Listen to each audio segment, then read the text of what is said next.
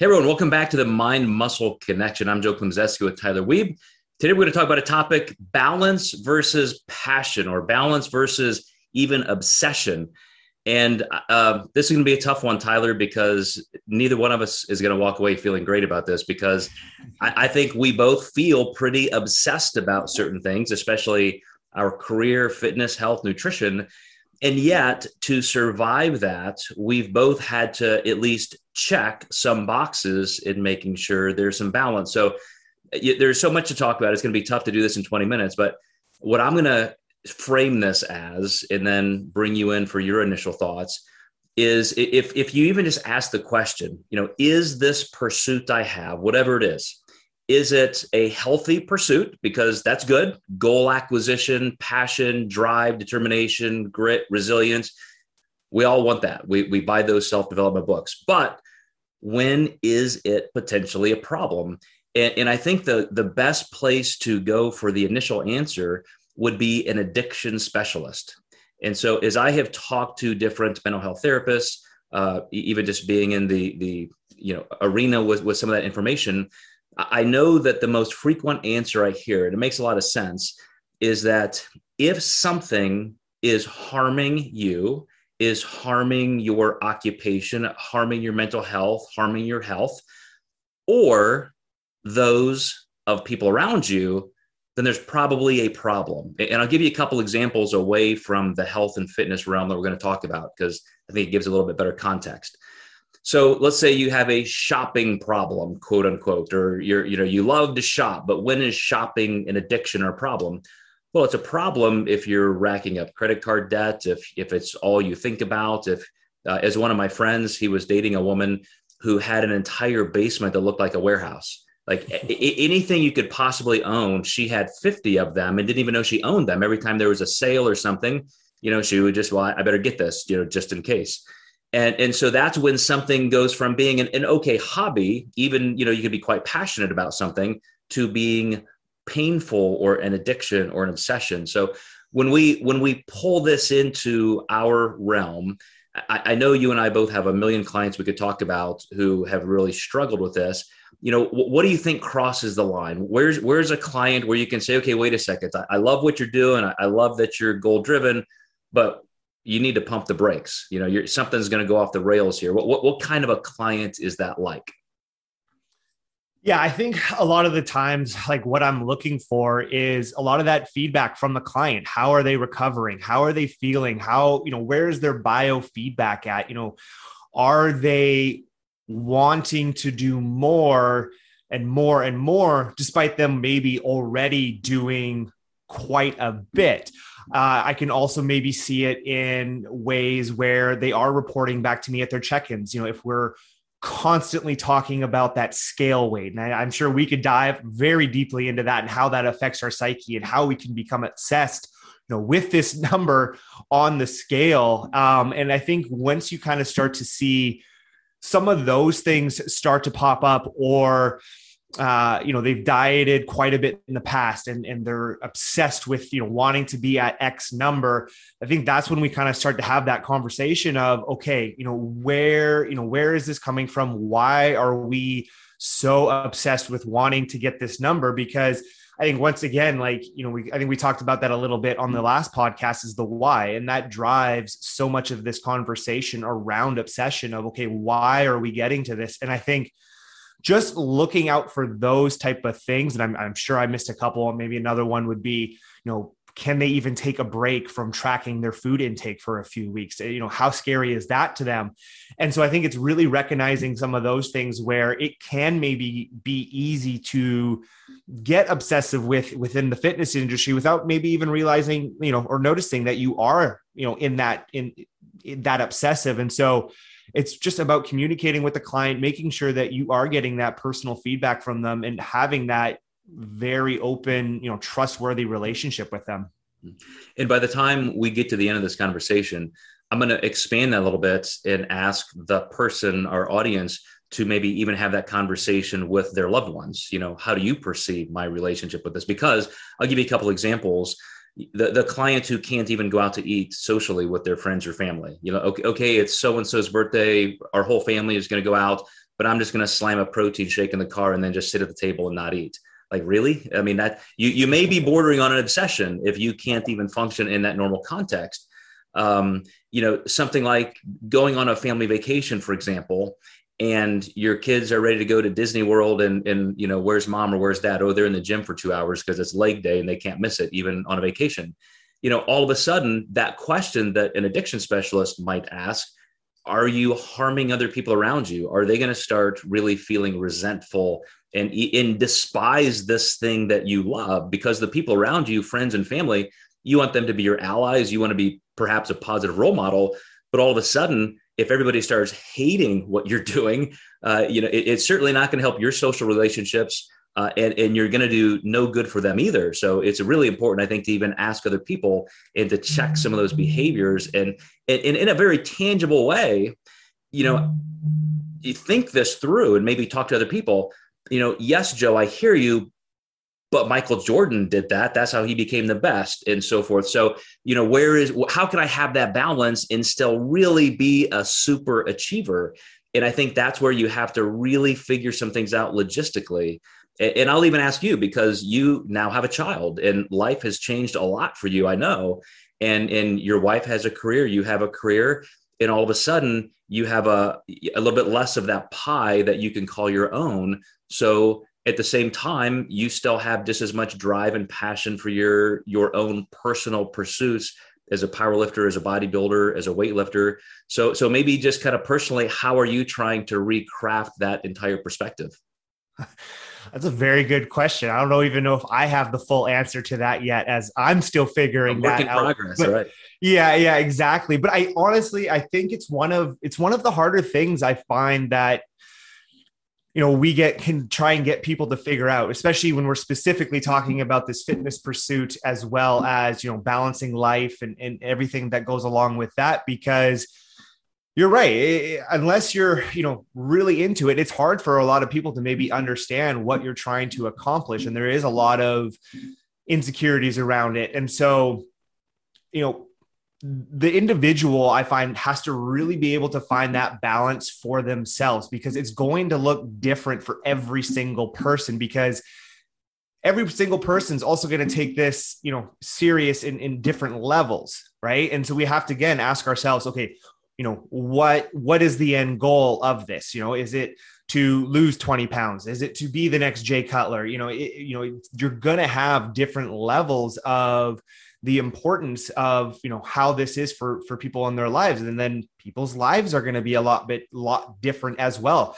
You may just not be able to devote, 7 days a week, 1 hour to 2 hours, a day to the gym. That just may not be your life. And so I think it's realistically setting your expectations, adjusting your expectations, and really just looking at your life, seeing what is that priority and how are you going to be able to fit it within your life, and what is that balance going to look like for you? Because there is going to be pros and cons to each side of the coin, right? So someone might be perfect 5 days out of the week, but they might take that Friday, Saturday night to be a little less balanced or and have a little bit more fun. And they may be able to still get results on that, but are they going to get their optimal results? Maybe not, but that's a choice that we have to make. And we have to look at our choices and then the potential consequences of those and go, am I willing to make that choice? Am I willing to, quote unquote, suffer the consequences of that choice in pursuit of this goal? Is it worth it? Right.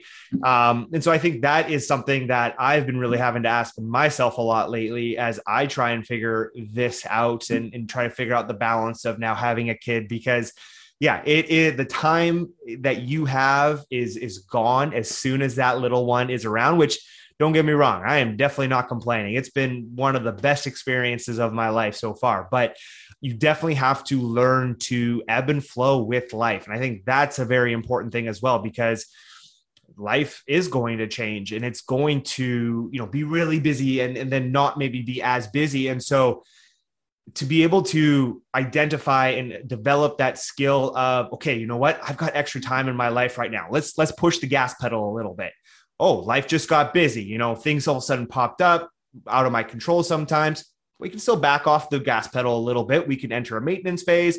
You still might be able to make some results on less as well. If you've been doing quite a bit for some time, all of a sudden recovery gets better.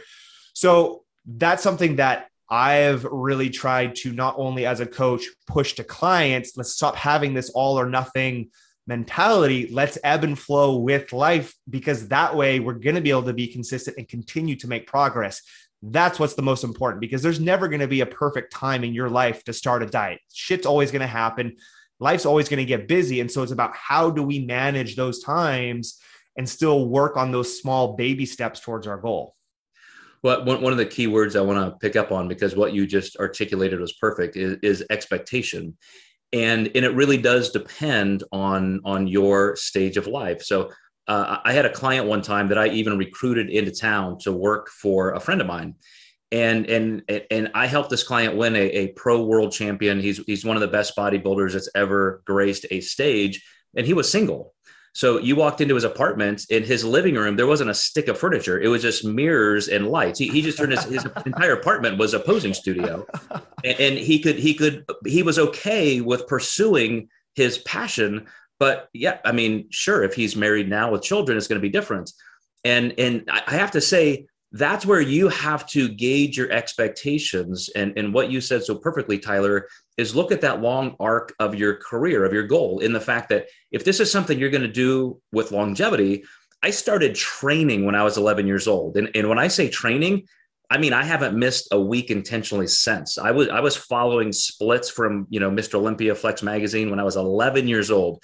So 40 years of training. And yet, even going through a professional bodybuilding career, it has, to use your phrase, ebbed and flowed. And I had a lot of passion, early on for what my competitive career would look like.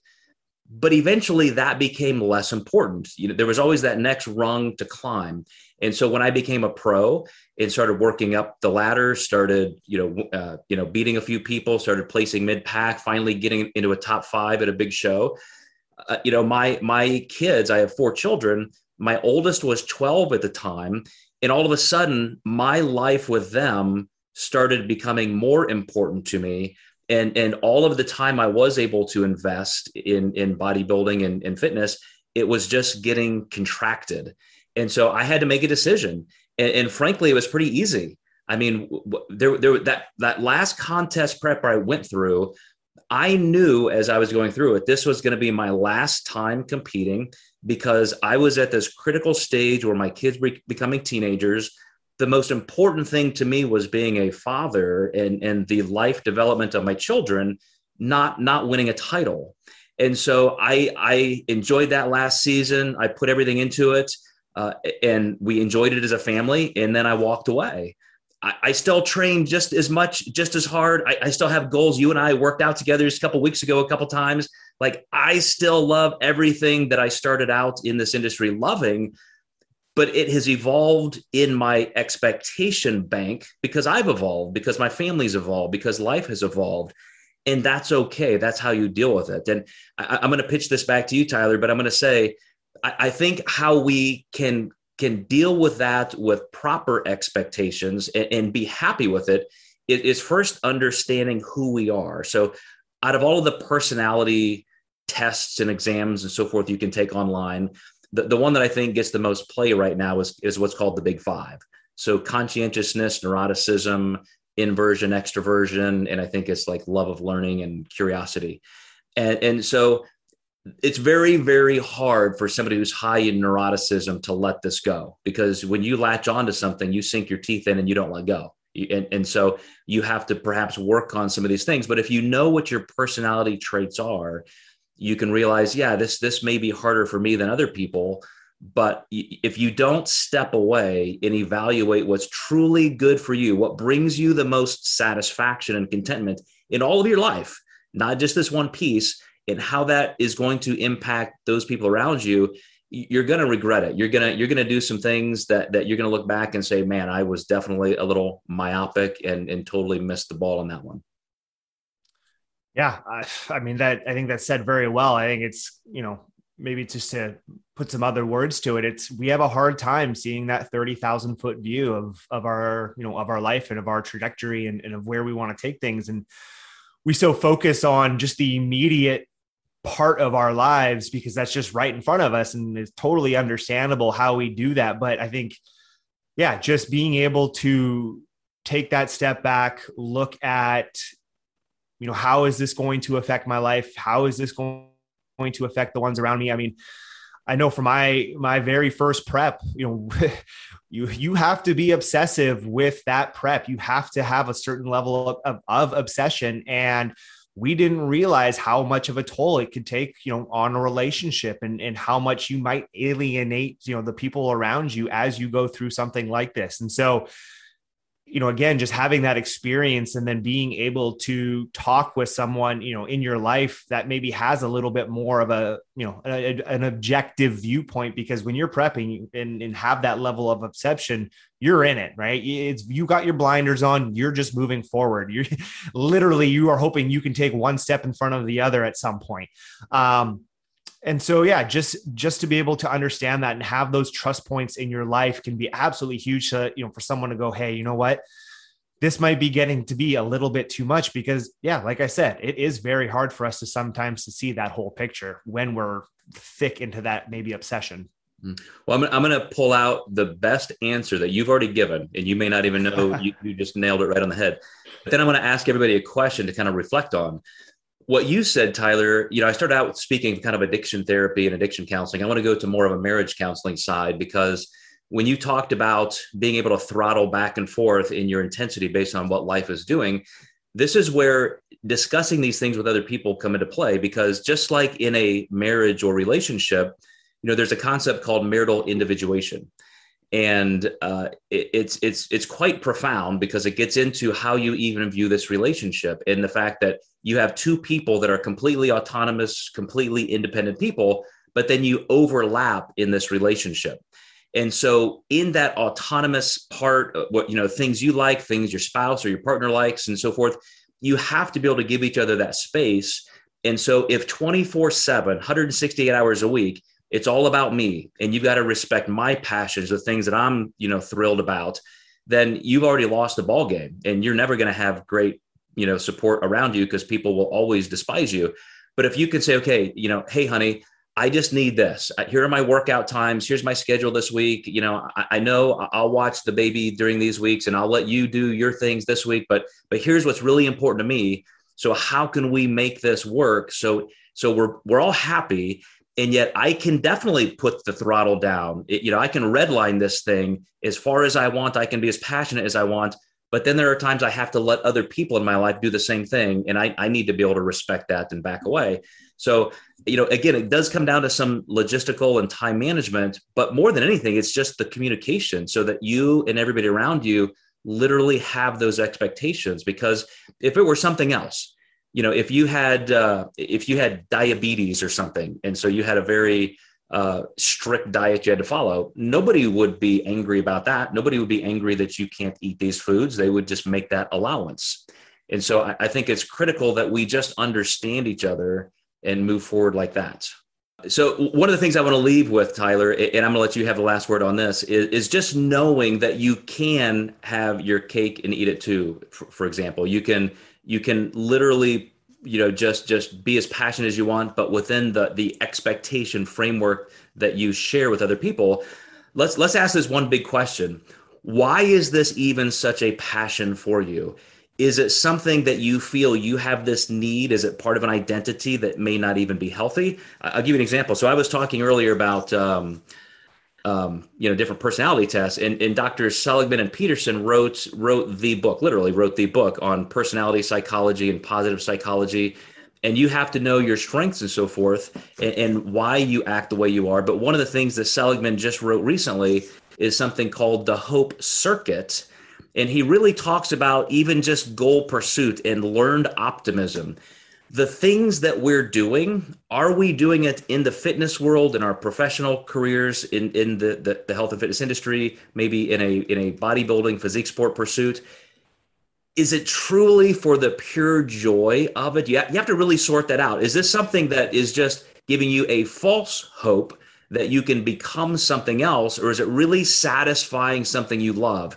And that's where, for me, Tyler, I kind of answered that question in the fact that when I was able to walk away from the sport as a competitor, goals met, went as far as I wanted, it was fun. I'm still just as passionate about other parts, but it's okay to let that part of the identity go away and replace it with something even better. Yeah, it's a great question, and hopefully I won't go too long on the answer here. I think we all start from a position of insecurity. I think that's almost a 100% guarantee. Now, obviously it's impossible to study and truly know, but I know for myself and most clients, I want to lose body fat. I want to look better. I want to be comfortable in my own skin. Hell, that was why I started when I was 15. I was some scrawny little kid, unpopular, and just, wanted to be popular, jacked and all of that. But over the years of doing that certainly does wear out. You do kind of, whether it's just consciously, unconsciously, I believe that, at least for myself, that part it's still there. Like that may never go away, as that's part of my insecurities of growing up, but it becomes a very, very small aspect of it. And now, what it has become for me is a dedication to the process of doing something day to day that seems so minute and seems, boring in a sense, that is going to result in results down the road. And it's more so that pursuit of learning how to be dedicated to a goal. And I think that is what can transfer into other people, into other areas of your life as well, because it's, hey, if I can be, dedicated for this, I can eat the same boring food each day. I can go do the same gym routine for, for 2 years, but what have you, man, there's probably a whole lot of other things that you're able to probably apply that dedication to. And that's what I really try and stress to clients is let's enjoy this process. Like that, this is what it's about, right? Again, using that paint drying analogy, this is where the magic happens, and this is where you're going to get that results. And so let's learn that dedication to a goal and start to pursue that goal with that dedication. It's a learning process, and it's a process where you can take those steps to not only just achieving a physique, but I'm a big believer in becoming a better overall person, because it does take a lot of time and patience. It's a very much delayed gratification sport and pursuit. And you have to be willing to put kind of your expectations on a different trajectory than you typically think. When someone's like, oh, 1 year, yeah, you can definitely do something in a year. Like, don't get me wrong. You can not almost recognize yourself after a year, but it's still going to take a lot of time to probably truly get to where you have that little picture in your mind. We all have this ideal picture of what we want to look like in our mind, whether it's realistic or not. And so to be able to learn that delayed gratification, I think, is one of the most important lessons that you can take from this pursuit. Well, I'm gonna wrap up with a word that you alluded to, which is just evolution. When you said to be able to take those skills and transfer them to other things, as I gave an example of my life of 40 years in the sport, it has evolved. It continues to bring me satisfaction, contentment, pleasure. But as you said, it has evolved into different things and different goals. And yet to be able to still be okay with that and allow your identity to evolve, it takes a lot of even internal communication, just like I talked about communicating with other people around you. And so we'll leave you guys with that. It's just, understand that you're not doing this in a vacuum. You're going to have impact on other people. You're also going to have impact on your future self. And so I think you owe it to your future self to know that you're investing these years and the amount of time and resources into something that you're really going to enjoy then. So that's the first step. Get out of the present for just a moment and think about how you're impacting even yourself down the road. And Tyler, thanks again. We are going to bring you guys some more great heavy topics. I think they're heavy. I think they're really important, great life things to learn. But we will see you next time in the Mind Muscle Connection.